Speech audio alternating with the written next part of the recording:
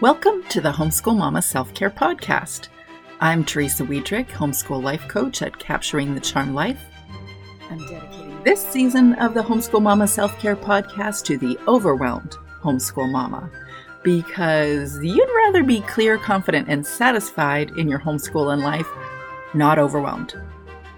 This season is for you if you know that your homeschool experience is pretty typically frustrating on most days.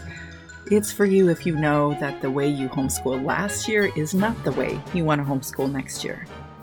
Or maybe you think that this homeschool thing is wonderful, except for you having to deal with your level of frustration in a particular aspect. Well, then this podcast season is for you. Today, we're going to talk about growth mindset for homeschoolers. We're going to talk about how we can indeed change our brains. We can continue to grow, create new pathways, also known as neural pathways, so that we can interact with our kids on purpose. We can change our old patterns. We're going to have a chat with Jenny Mouse, an author of Brian the Brain storybooks, that discusses all the different elements of the brain and how it's useful for us to understand them so that we can incorporate growth mindset in our homeschools. And in response to the conversation with Jenny, I've decided that my fixed mindset alter ego's name is Teshi, an African name which means cheerful, full of laughter, because usually our fixed mindset alter ego's notions, their thoughts, their natural tendencies compel us to trouble, unhappiness, and dissatisfaction, and we're moving toward a growth mindset, we're likely to laugh at our fixed mindset alter ego. After you've listened to this episode, I want to hear what your fixed mindset alter ego's name is too. So today I get to introduce you to Jenny Meisner, also known as Jenny Mouse online and in her publishing world. Jenny studied in a child and youth program that focused on developmental psychology.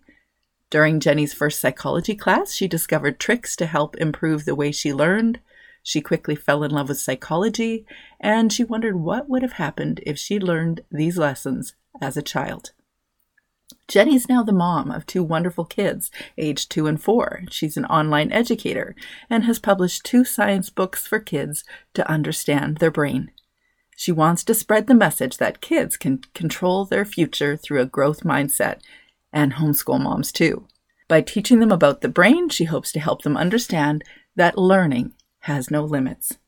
So let's jump into the recording studio, aka this homeschool mama's closet, and I introduce you to Jenny Mouse. It's a pleasure to finally meet you. You too. Would you introduce yourself to the audience, to the listeners? Sure, yeah. So I'm Jennifer Meisner, and you also might know me as Jenny Mouse. I'm a children's book author and a mom of 2. And I'm very passionate about developing a growth mindset, and learning about the brain, the power of understanding the mind, and the flexibility of the brain and what it can do. I love all of this discussion because I think it's so formative. So you went into developmental psychology in your bachelor degree. And then you have subsequently been doing this for a while, and now you have 2 kids, so you get to watch how it actually manifests in human beings. Yeah, and that's actually really, really interesting because I see them hit some of the stages that I learned about, and it's like, oh yeah, the way of thinking of little kids is so different than of adults, and at different stages they kind of hit different ways of thinking. So like the critical thought process is really interesting to hear them, asking questions and coming up with answers, and the kind of answers they come up with, and you kind of go, oh yeah, I remember that kind of stage of development. I can see that kind of matches up with what they're doing right now. Beautiful. That is actually something that I didn't do a lot of work in. I was a registered nurse before, so I did that in my Bachelor of Science in Nursing. But I think it was either in 1 class or 1.5 classes it was incorporated. And since then, and all the things that I've learned about parenting books or through parenting books, developmental psychology, or understanding why people are doing what they're doing at the stage that they're doing it, helps us put into perspective our children. Absolutely. Yeah, it's huge. So you actually wrote a couple of books that are used for the purposes of children. I'd love to hear you share about those books. Yeah, so the books are children's books, they're picture books, and they are scientific. So each one teaches a little mini lesson about the brain. I've written two so far. I'm working on book three. And the first one is this a simple introduction to the brain that is basically the day in the life of the brain. So you see all the things the brain has to do to keep its person going. He's got a name. His name is Brian the Brain. His person is Ryan. Love it. And he comes back in book two to show us the different parts of the brain, take us on a tour to each different part and what it does. The one I'm currently working on, book three, is going to be about brain plasticity, and it's going to introduce overcoming challenges and how the brain changes as we learn. I love that. That is so useful. First of all, you're speaking to an audience of people that are connoisseurs of storybooks or picture books. Homeschool moms, we're always reading with our kids. And the concept of growth mindset is a pretty popular one, especially with Big Life Journal that's been popularized in the last few years, but also just generally in the general culture, the discussion of growth mindset. And so incorporating that with our children, using some of those tools with our children, or helping our children understand more about the brain. And for us as moms to look at our kids through that lens is, well, I think it would facilitate more patience, is what I really think, because Absolutely. patience isn't about building patience as much as it is building understanding. Absolutely. And building patience in ourselves too. So tell me, what does that look like? Building patience in ourselves or growth mindset? Yeah, well, the patience. Let's talk about that one straight up. Sure. Yeah. So, something I've discovered again and again, my kids are both really young. They're aged, almost 5, and my youngest is 2.5. So, they're both really young still. Very busy stage, lots of changes. I've worked with kids for a long time, but it's a very different when they're your own. You don't have you can't just leave them at the end of the day. Yeah, you don't have the same attachment to what the outcome is, I think. Yeah. Yeah. So, I've had to relearn things a million times over with my own kids. They're both very different from each other. So, you think, oh, the first I've done it with one, shouldn't be too much different with the next one. And then the next one surprises you. Yeah. So developing a patience for ourselves and our own understanding, our own learning as we approach these different stages with our kids and, approach different challenges with them. Especially when some of those challenges might be things we've had challenges with in the past when we were kids. So it can kind of bring things back up. And when we're approaching things ourselves with a growth mindset, then we have a lot more patience for ourselves in terms of, those changes that are happening. And sometimes we're not the parent we thought we'd be in that moment. And we have to understand that is part of the learning process. And if we take the time to learn from it, then it can actually help us, even be better than we thought we could be, right, with our kids and learn more. Yeah, they definitely teach us. And so when you're speaking about patience with yourself, I think of the word self-compassion. And so learning how to treat yourself with the same kindness that you would theoretically like to treat your children at all times of the day and all times of the week and all seasons of the year. So how do you practically do that?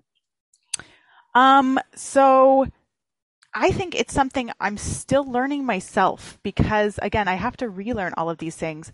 But I think if you think about almost parenting yourself as a child as you parent your own kids, because the way the brain works is we have these old pathways we create. We create pathways through the brain every time we learn something.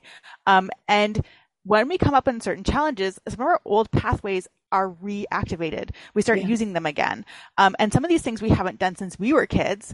That's our last experience was when we were a child. So we might have like frustration that comes up from, let's say, trying to solve math equations again. Or something like that. Been there, done that. Yeah. And we have to think almost like, okay, I'm parenting myself as a child to overcome this challenge that I had when I was this age, so that I can help my children overcome it as well.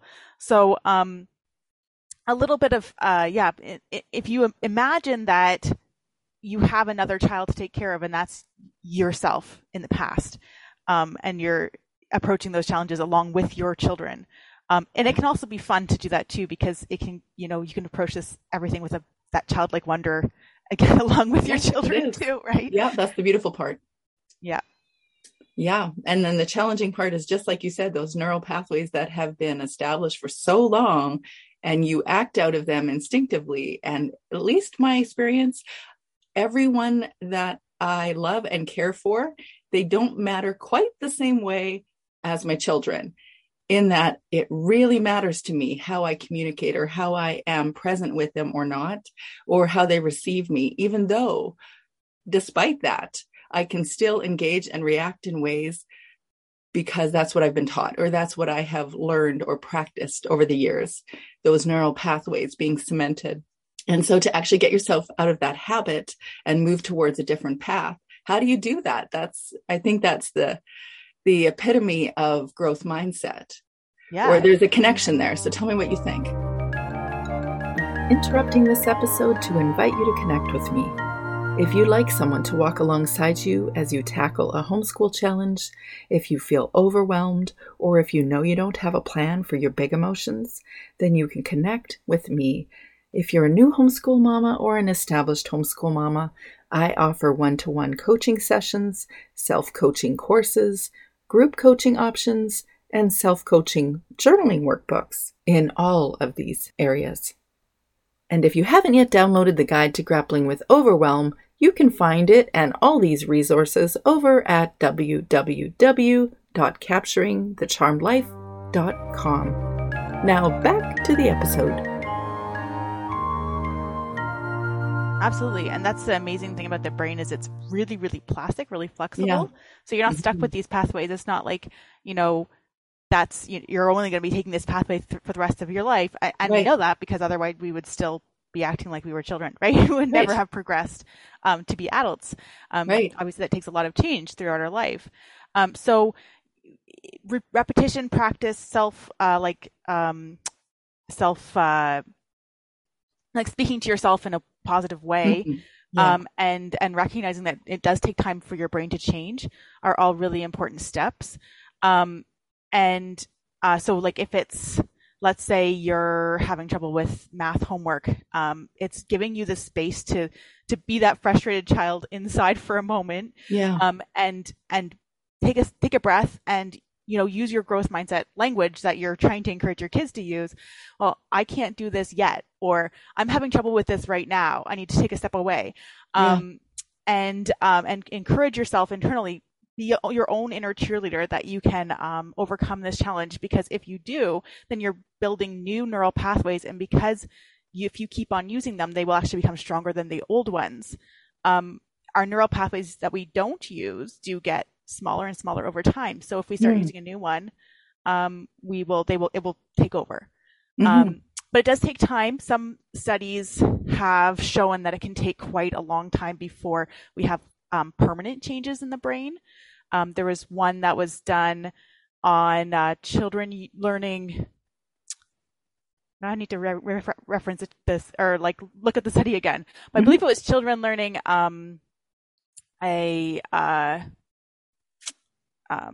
Braille, and it took them about 6 weeks before they really started to hold on to that information permanently.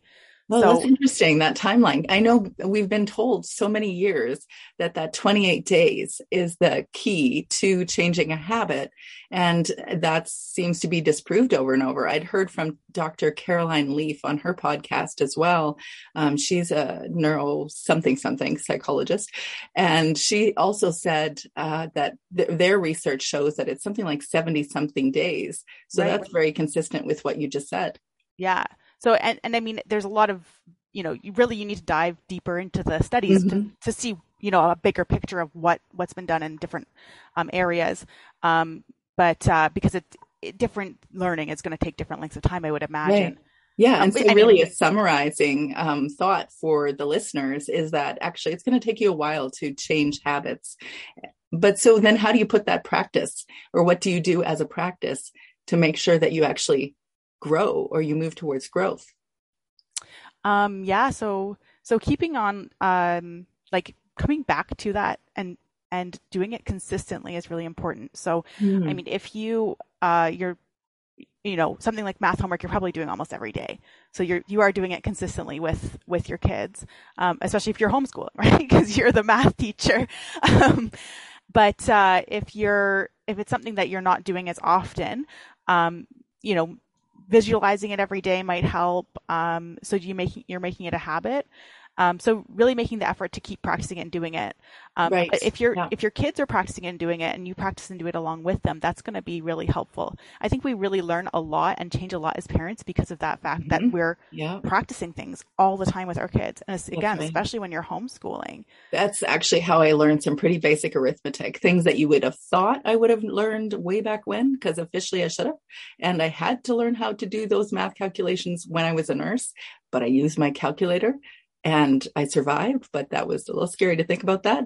But I didn't know that basic arithmetic until I had to engage it with my first child. And then I understood the why of what I was doing. And it Hmm. became much more clear. So I learned that I could actually, the thing that I thought was the scariest thing ever was having to do math. And then I've come to understand, not really. It's not, it's pretty black and white. I mean, okay, we're not talking about upper level high school math here, but in the beginning stuff was actually pretty basic. And my brain could change if I applied to it. Curiously, the same thing. So that's kind of like a discussion on plasticity, because your brain really can change. But the other thing that I learned, for a 6 month period, I radically unschooled my kids. So I said, okay, we're just going to let math equations figure themselves out. I am not going to try to solve them. And I won't expect that my kids will either. And I left it, and I discovered that math is everywhere. I can't leave it. You actually have to engage it all the time. And when I would go into I would say, pause and just say, I don't want to discuss math, I would discover that my kids would still be always encountering things in consumer math. So that would be, obviously consumerism requires you to figure out tips and percentages and taxes and adding and subtracting and ratios and fractions and all sorts of things. So I had to figure out, or I had to accept that actually it's always present with me there, and it became a little less unnerving, I would say. Yeah, the beauty of world schooling, right? Letting Yeah. sometimes we can just let the world do what it does best, and then step back and facilitate a little bit here and there. So And for me, in absolutely. that was about like addressing my fear and being honest about, yes, I have a fear around math, but maybe if I tackle it head on, or actually accept that there it is again, and I'm going to go back to it and I can do it, I can figure it out. And then I discovered, oh, it's really not as hard as I thought it was. I just didn't understand the why of it. So the Yeah, and brain, I mean yeah, that's a big part of growth mindset too, is finding ways that work, because yeah, a lot of the times where, I mean, I grew up going to public school yeah, me too. and more learning out of textbooks and learning from the teacher, and Hmm. um, math was like this really confusing, abstract thing to Yeah. learn, especially in the higher levels. Um, and my brain doesn't understand abstract things very well. I need things that are very tangible and physical. So I had a hard time with that topic. But when I see it in the world, I understand it because it's tangible and physical. So part of growth mindset is not just trying to power through things and say, I can do Hmm. it if I try hard enough. It's also trying to flex and find ways that work best for us. Um, I actually had a kind of a funny thing. Like, I when I first became obsessed with growth mindset, I was, we were using yet in our household. I mean, we still do. Though my son got a little tired of it and started yelling, I don't want to say yet. But I can still see that the concept sunk in, whether he wants to say yet or not. So I don't worry too much about that. But I was just joking with my husband saying like, oh, could you get this down for me? I can't reach it. And then he goes, yet. And I'm like, yes, just wait until I grow a little bit taller. But which is not, that's not growth mindset, right? Like Yeah. When you're it's talking not like, about yet, you're oh, saying, Yeah. If I just try hard For the enough, I can listeners, grow. you're saying you're adding yet to a statement where I can't do basic arithmetic, or I can't do upper level algebra or whatever. I can't do that math. Actually, you can't do it yet. You're adding the yet to the whatever you're declaring yourself not to do.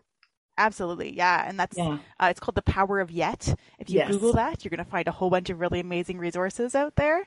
And it changes your story because it makes whatever you're struggling with possible. So I would really Yeah. encourage you to start using Yet for Mm. yourself and for your Yes. kids too. So yeah, you can do that when, as a mom, is that I can't keep my patience yet. Yes. Can't teach math yet. When do you use Exactly. that? Yes, all of those are great. Yeah. Anytime you have a negative sentence, pretty much, Yeah. I can't, anytime you find yourself saying I can't, try and add yet. And sometimes like, you know, I force myself to do it even when I don't want to. Yeah. So sometimes it's like you're so annoyed or so upset, and then you say the sentence, or even in your head you say the sentence, and then you force yourself yet, like you begrudgingly add the word yet, and then it's like I always find it calms me down because it's like, okay, like I Time. can do this. Yeah. Just breathe. We're gonna survive this moment. Beautiful. Yeah. Yeah. And it really is, it's so familiar to me when you're talking about speaking to yourself. Well, because at base, even when people aren't aware that we're speaking to ourselves, we're always speaking to ourselves, and it's not always positive. In Right. fact, if we haven't been self-aware in the past, it's definitely not positive.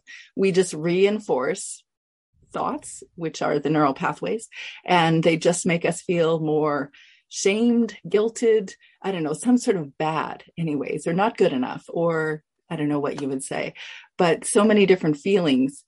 And actually, instead of looking at those feelings and say, we are shamed or bad or not good enough or whatever, instead it is, well, we're not capable to that task yet. So then what does it do? It compels you to say, okay, maybe I should go search something out, or search out a discussion with a therapist or a coach, or maybe I should do some reading on this. What can I do next so that I can get to that place of maybe I figured it out now? Absolutely. Yeah. And we're getting back to that like patience with ourself concept there. Mhm. Yeah. Yeah. Beautiful. So tell me, help me see Brian's brain in a day. So you spoke about a book for the kids about growth mindset. What do you share with the kids? Yeah. So Brian the Brain, it's called Brian the Brain Headspace. Mm, And I did not know about the app when I came up with the name. I now know it's about the app. brilliant. Yeah. Yeah, not related to the app, but Yeah. it starts off with Brian showing his home, which is inside a head, um, and showing all of the rooms and all the different things they do. So there's a room that's a gym, and there's like balance beams and stuff to show that the brain helps you balance. There's a room that has music playing, and it's to show your brain helps you hear. So I mean, room with a TV to show you that your brain helps you see.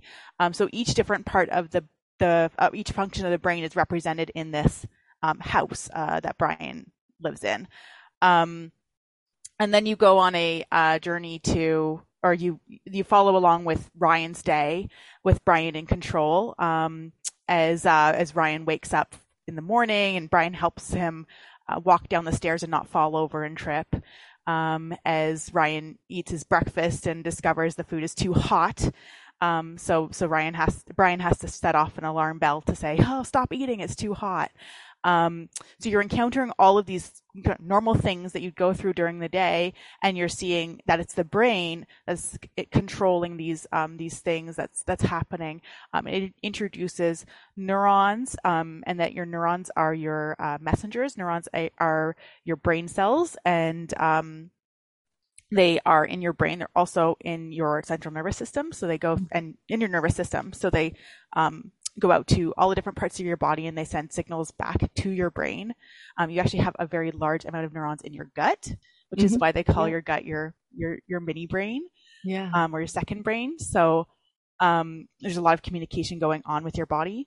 And it introduces them to a couple of different brain facts as well, like the size of the brain and everything the brain has to do.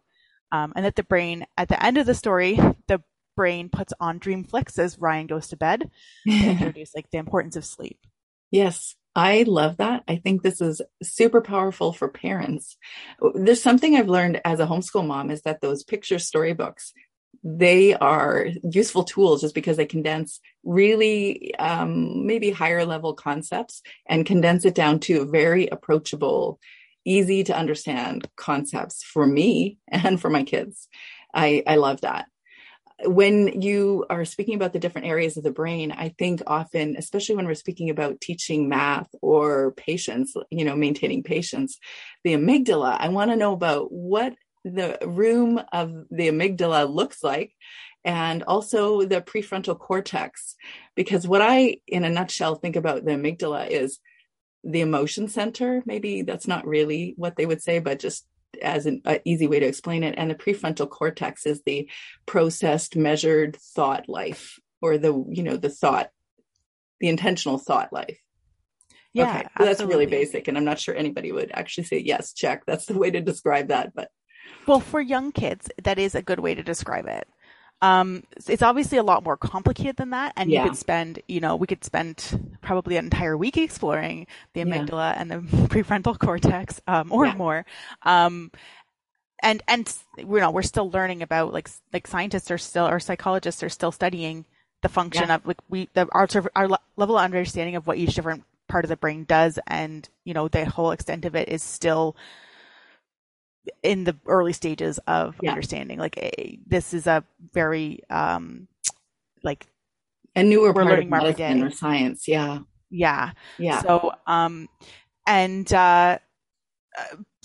basic, when I'm teaching this to little kids and I'm explaining to little kids, I talk about the amygdala being the security guard or the emotion center, and then your prefrontal cortex being the control center. Mm-hmm. The prefrontal cortex is a lot more than that, than just control.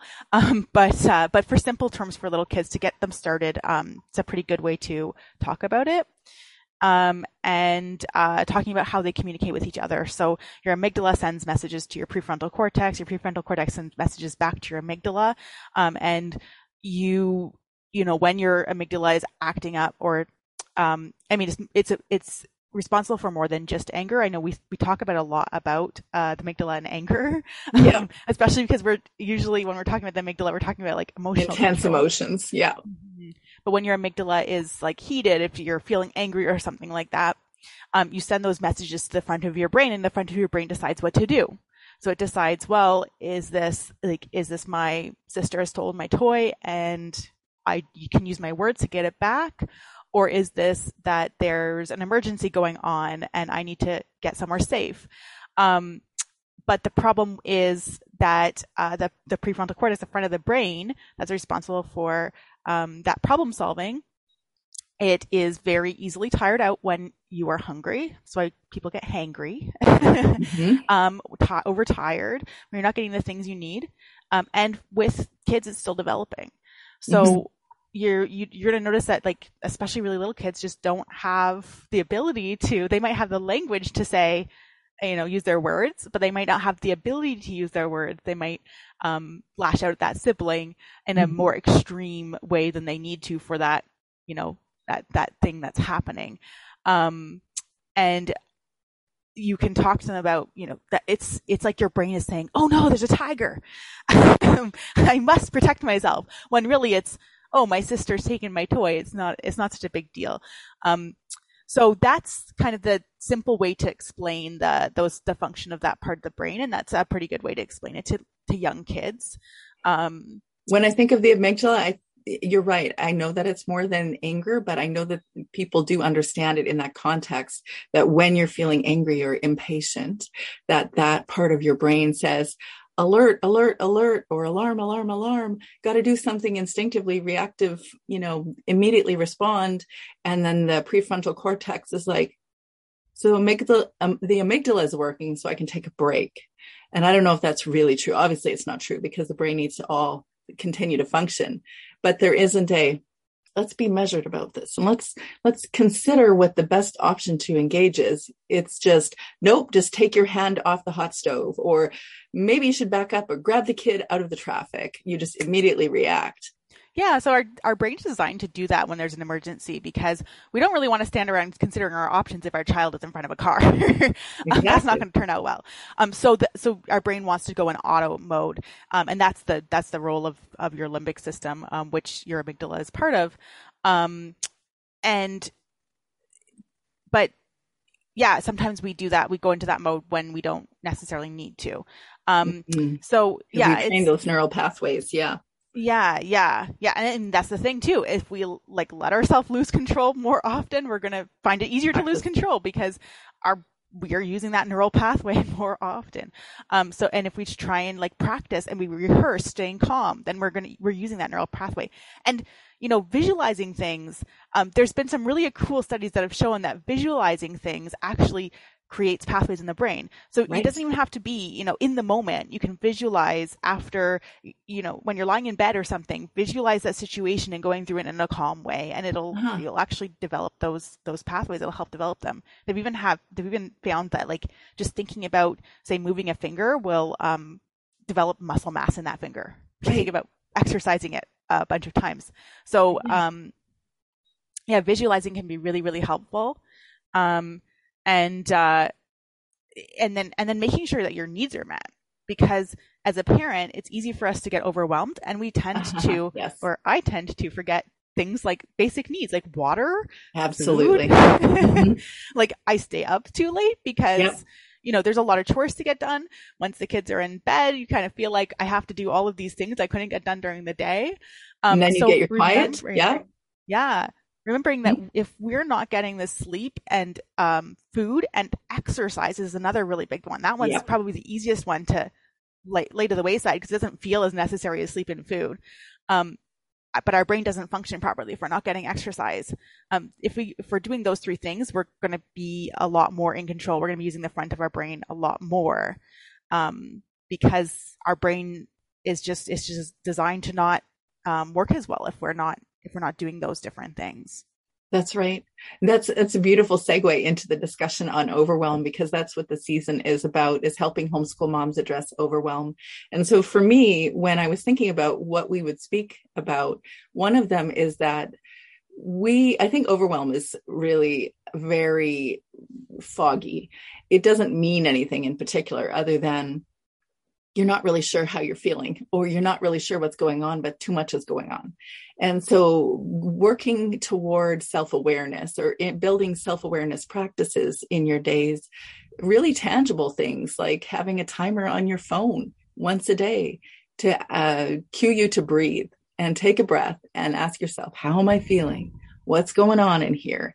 Actually just sitting with that. It sounds too simple almost, like really, why would I just schedule a 1-minute break? And yet that self-awareness creates that gap between instantly reacting and deciding how you're going to react. Or like you said, at the end of the day, when maybe you've had a really challenging day with a child and you know that the way you just engaged is not the way that you wish you had, then visualizing and saying, okay, how would I like to show up in that moment? Mm-hmm. I mean, and recognize those patterns when they happen too, because you're going to start to notice that, I yelled at my kid like a week straight, right? You try, most of us try not to yell at our kids. But most of us yell at our kids. Most of us yell at our kids. Yeah. And a lot of times it comes together. Like we find, you yell one day and then you're like, okay, I had a bad day. You move on. But then you yell the next day. And maybe you're okay, it's been a couple stressful days, let's move on. But then it happens again. And then you start to feel guilty because you're like, what kind of parent am I? I've just yelled at my kid for like 3 days in a row. But that's also because we tend to use the same pathways, right?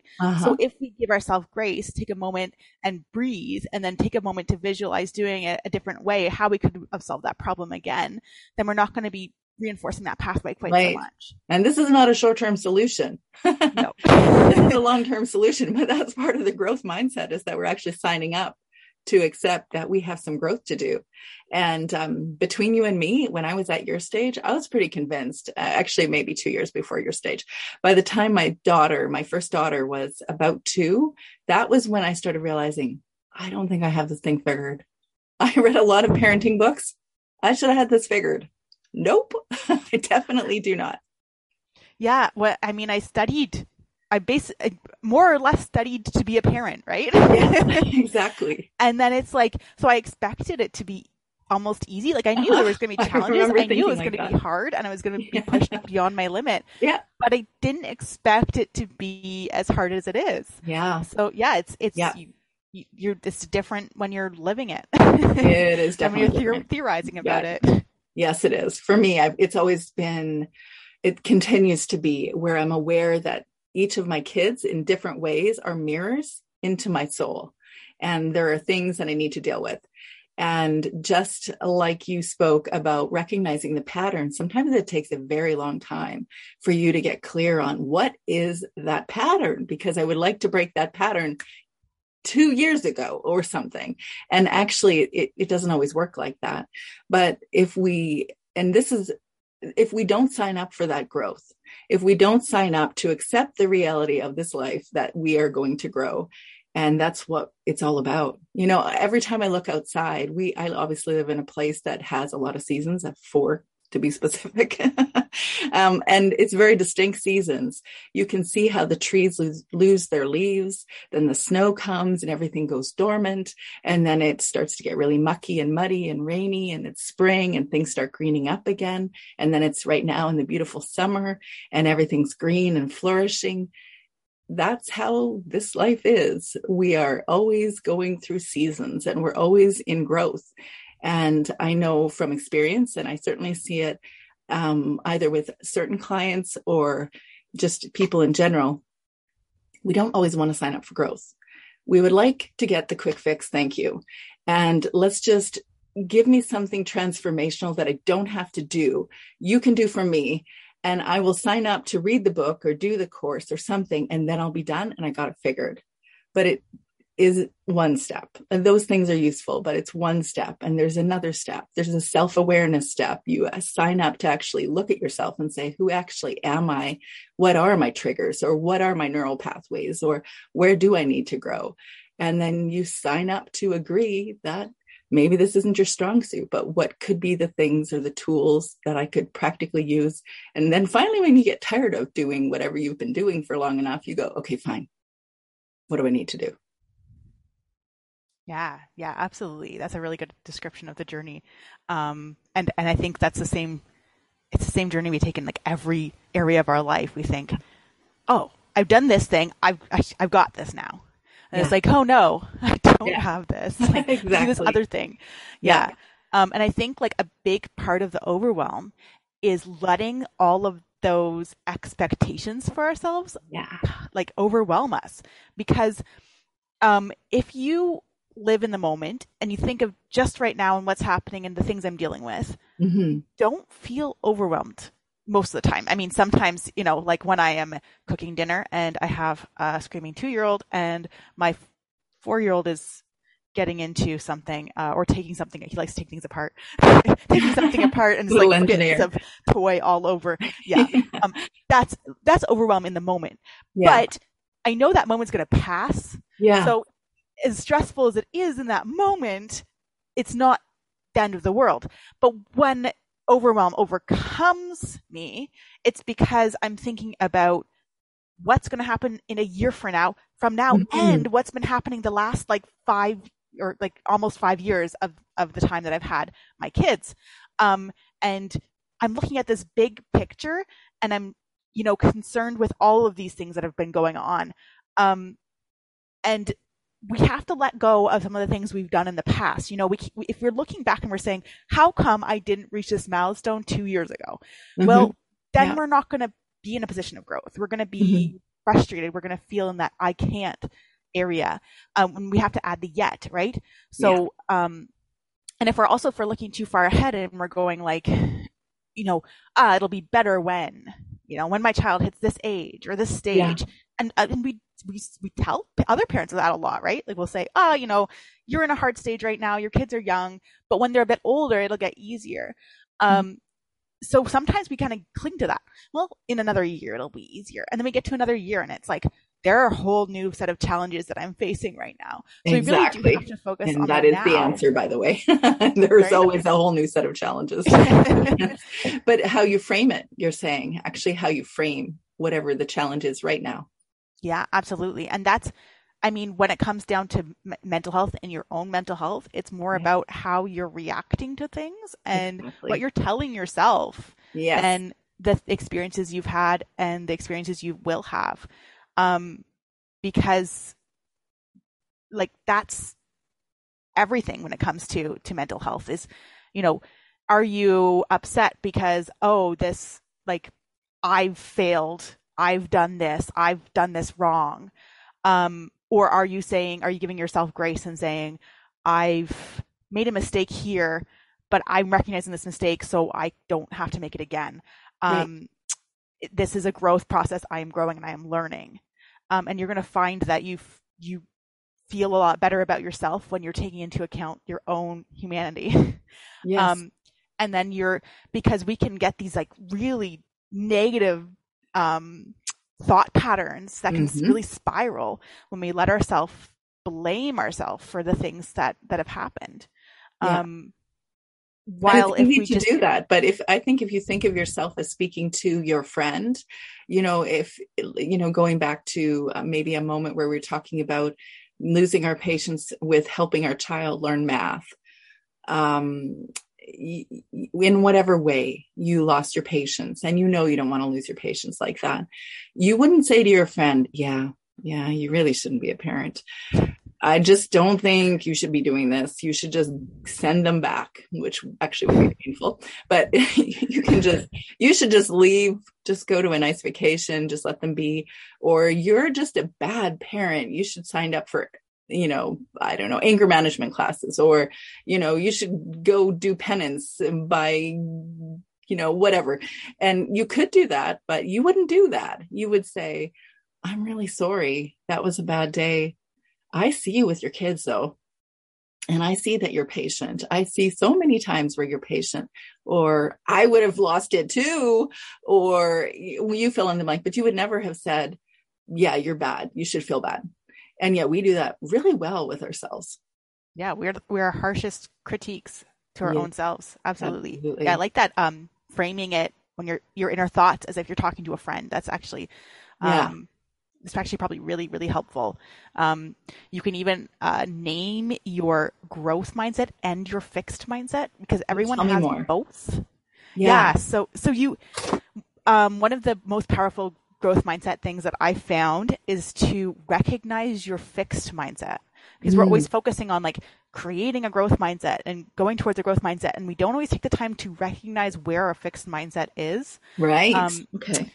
Because we can have a fixed mindset in lots of different areas. Like it might be something like math, where it's like we've come into problems with this area and we just feel like this is something that we're never going to be good at. Right. Yeah. And, but it also can be stuff like your personality. Like we tend to describe ourselves in a fixed mindset, in fixed mindset words. Like we say, I am stubborn, period. Yeah. Right. Not I'm feeling stubborn. Right. Not I'm like having a hard time overcoming this. I am stubborn. And I think we've been encouraged to describe our personality from an early age, because that's one of the exercises I remember doing in school is like choosing adjectives, right? For yourself. Right.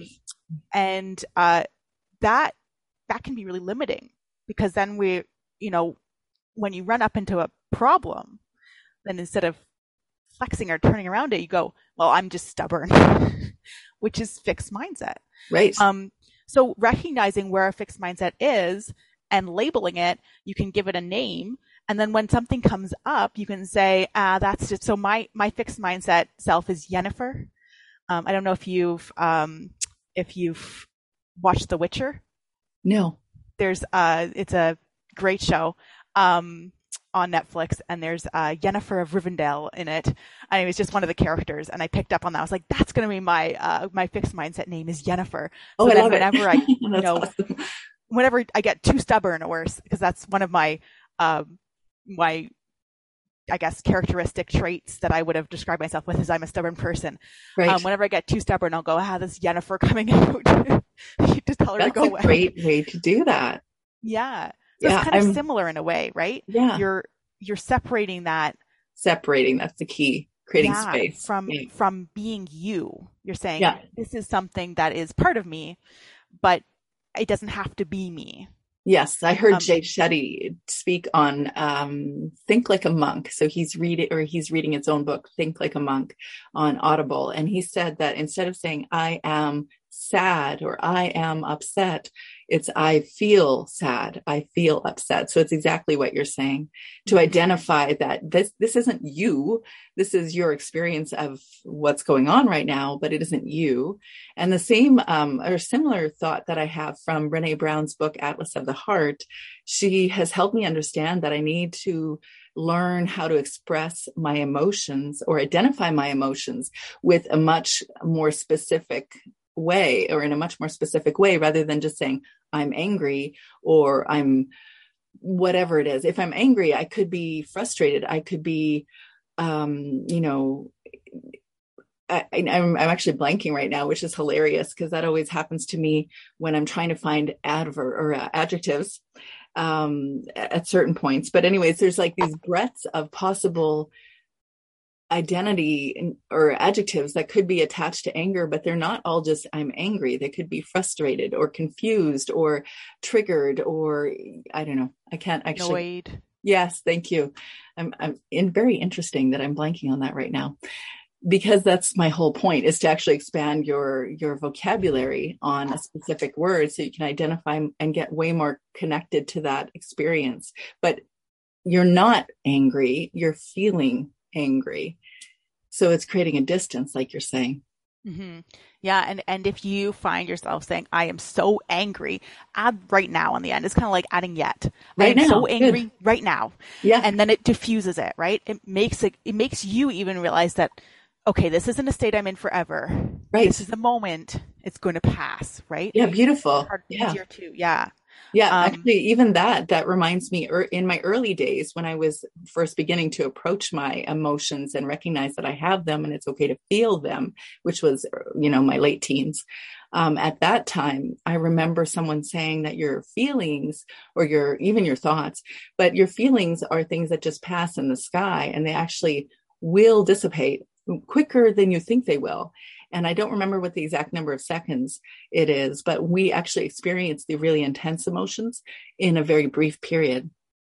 They won't overwhelm you because they will pass quickly, actually. When we resist them, I think we almost hold on to them longer. But when we allow them to just be and realize that we're having this experience, then they do actually pass. Yeah, absolutely. Yeah. And I think the power of adding the right now is that right now it's great to come up with these different words and like describe our anger or feeling more.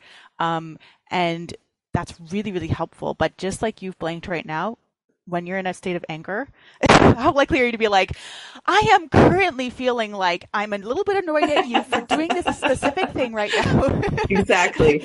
If you're in that point, like that's great for you because you've reached a whole new level here and you're succeeding. But most of us, when we hit anger, we're just, I am so angry. Yes. So that's something we can tack on after that really intense emotion right now. And then we can be like, let me explain, because I'm annoyed at you for this thing you did. Yeah. Right? And sometimes it's creating space. It's actually stepping away. But when we're in that moment, I've learned actually sometimes you need to literally step away before you're actually responding. If you don't know how to engage in an appropriate way, in a way that you want to show up, that you actually just step away until you can.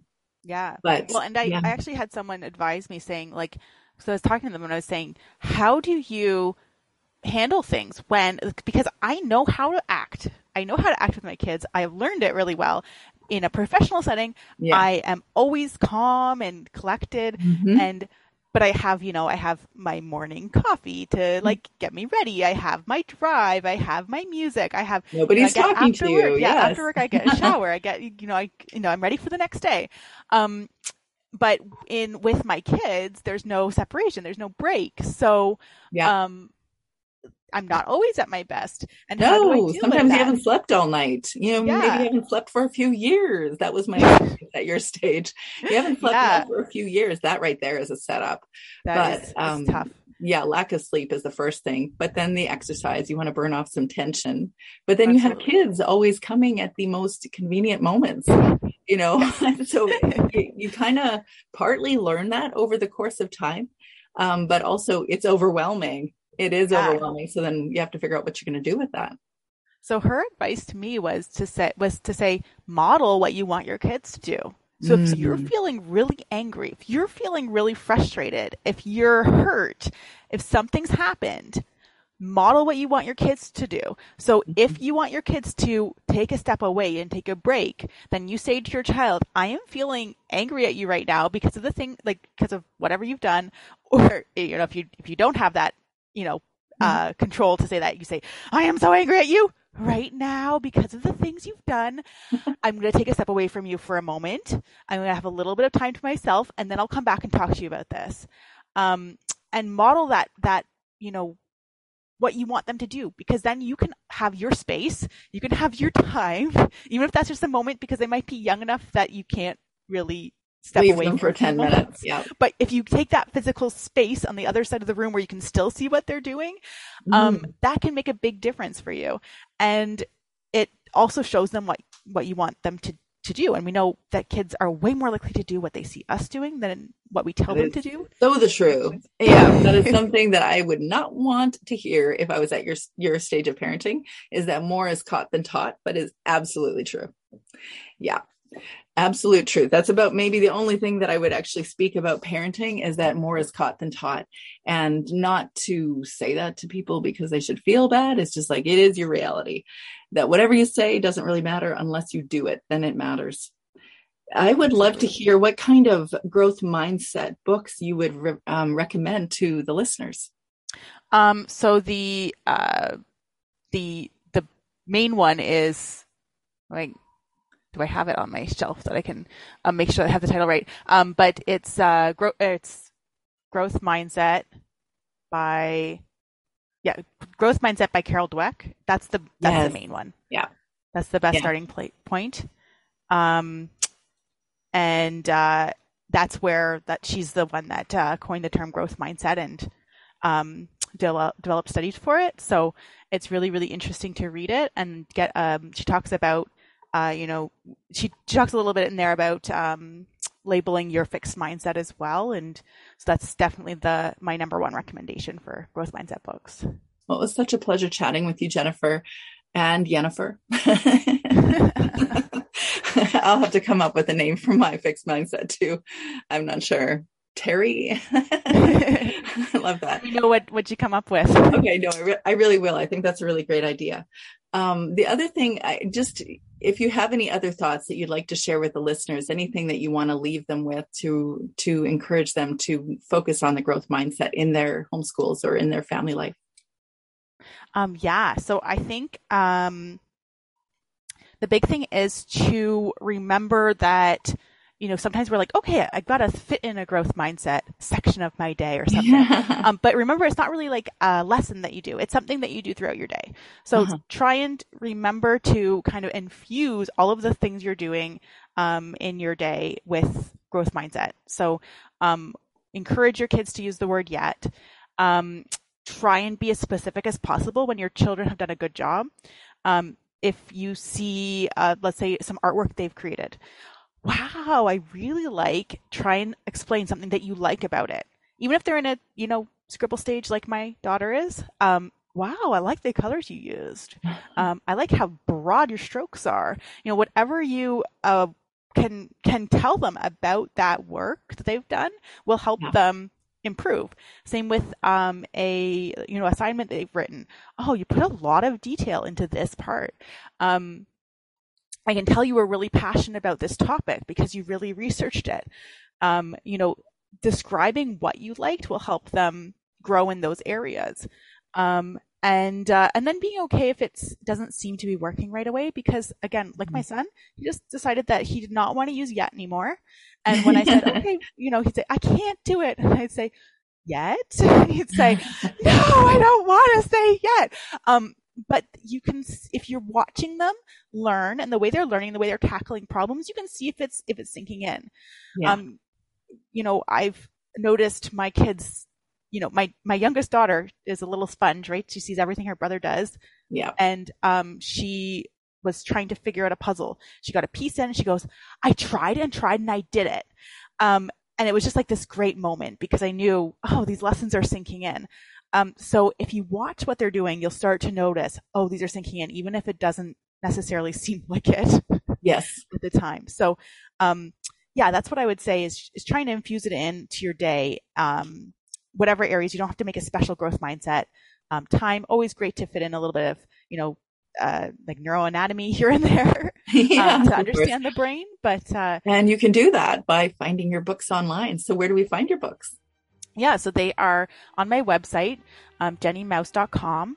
You can also find them. I have a distributor, so they do pop up on most online websites. So Amazon, Walmart.ca, I believe, Barnes & Noble, most online retailers that sell books will have copies as well. So you can kind of pick your favorite online store. Or if you do shop from jennymouse.com, you will be able to purchase a signed copy. So I love that. So JENNYMOUSE. That's right. Yeah. Yes, I love that. It was such a pleasure chatting with you. Thank you for sharing and helping us to embrace the growth mindset. Yeah, you're welcome. Thank you so much for having me. It's been a pleasure. Thanks for joining me today. I'd love to hear your thoughts on any of the things we've chatted about, so head over to capturingthecharmedlife.com. If you're looking to enhance your homeschool community with a supportive, authentic community where you can be authentic too, be supported, and offer support to other homeschool mamas, then you're invited to the Homeschool Mama Patreon support group. You can find that over at patreon.com/homeschoolmamaselfcare. I'm looking forward to getting to know you and your homeschool family. So until next week, I hope you and your homeschool kids can turn your homeschool challenges into your homeschool charms. You got this, girlfriend.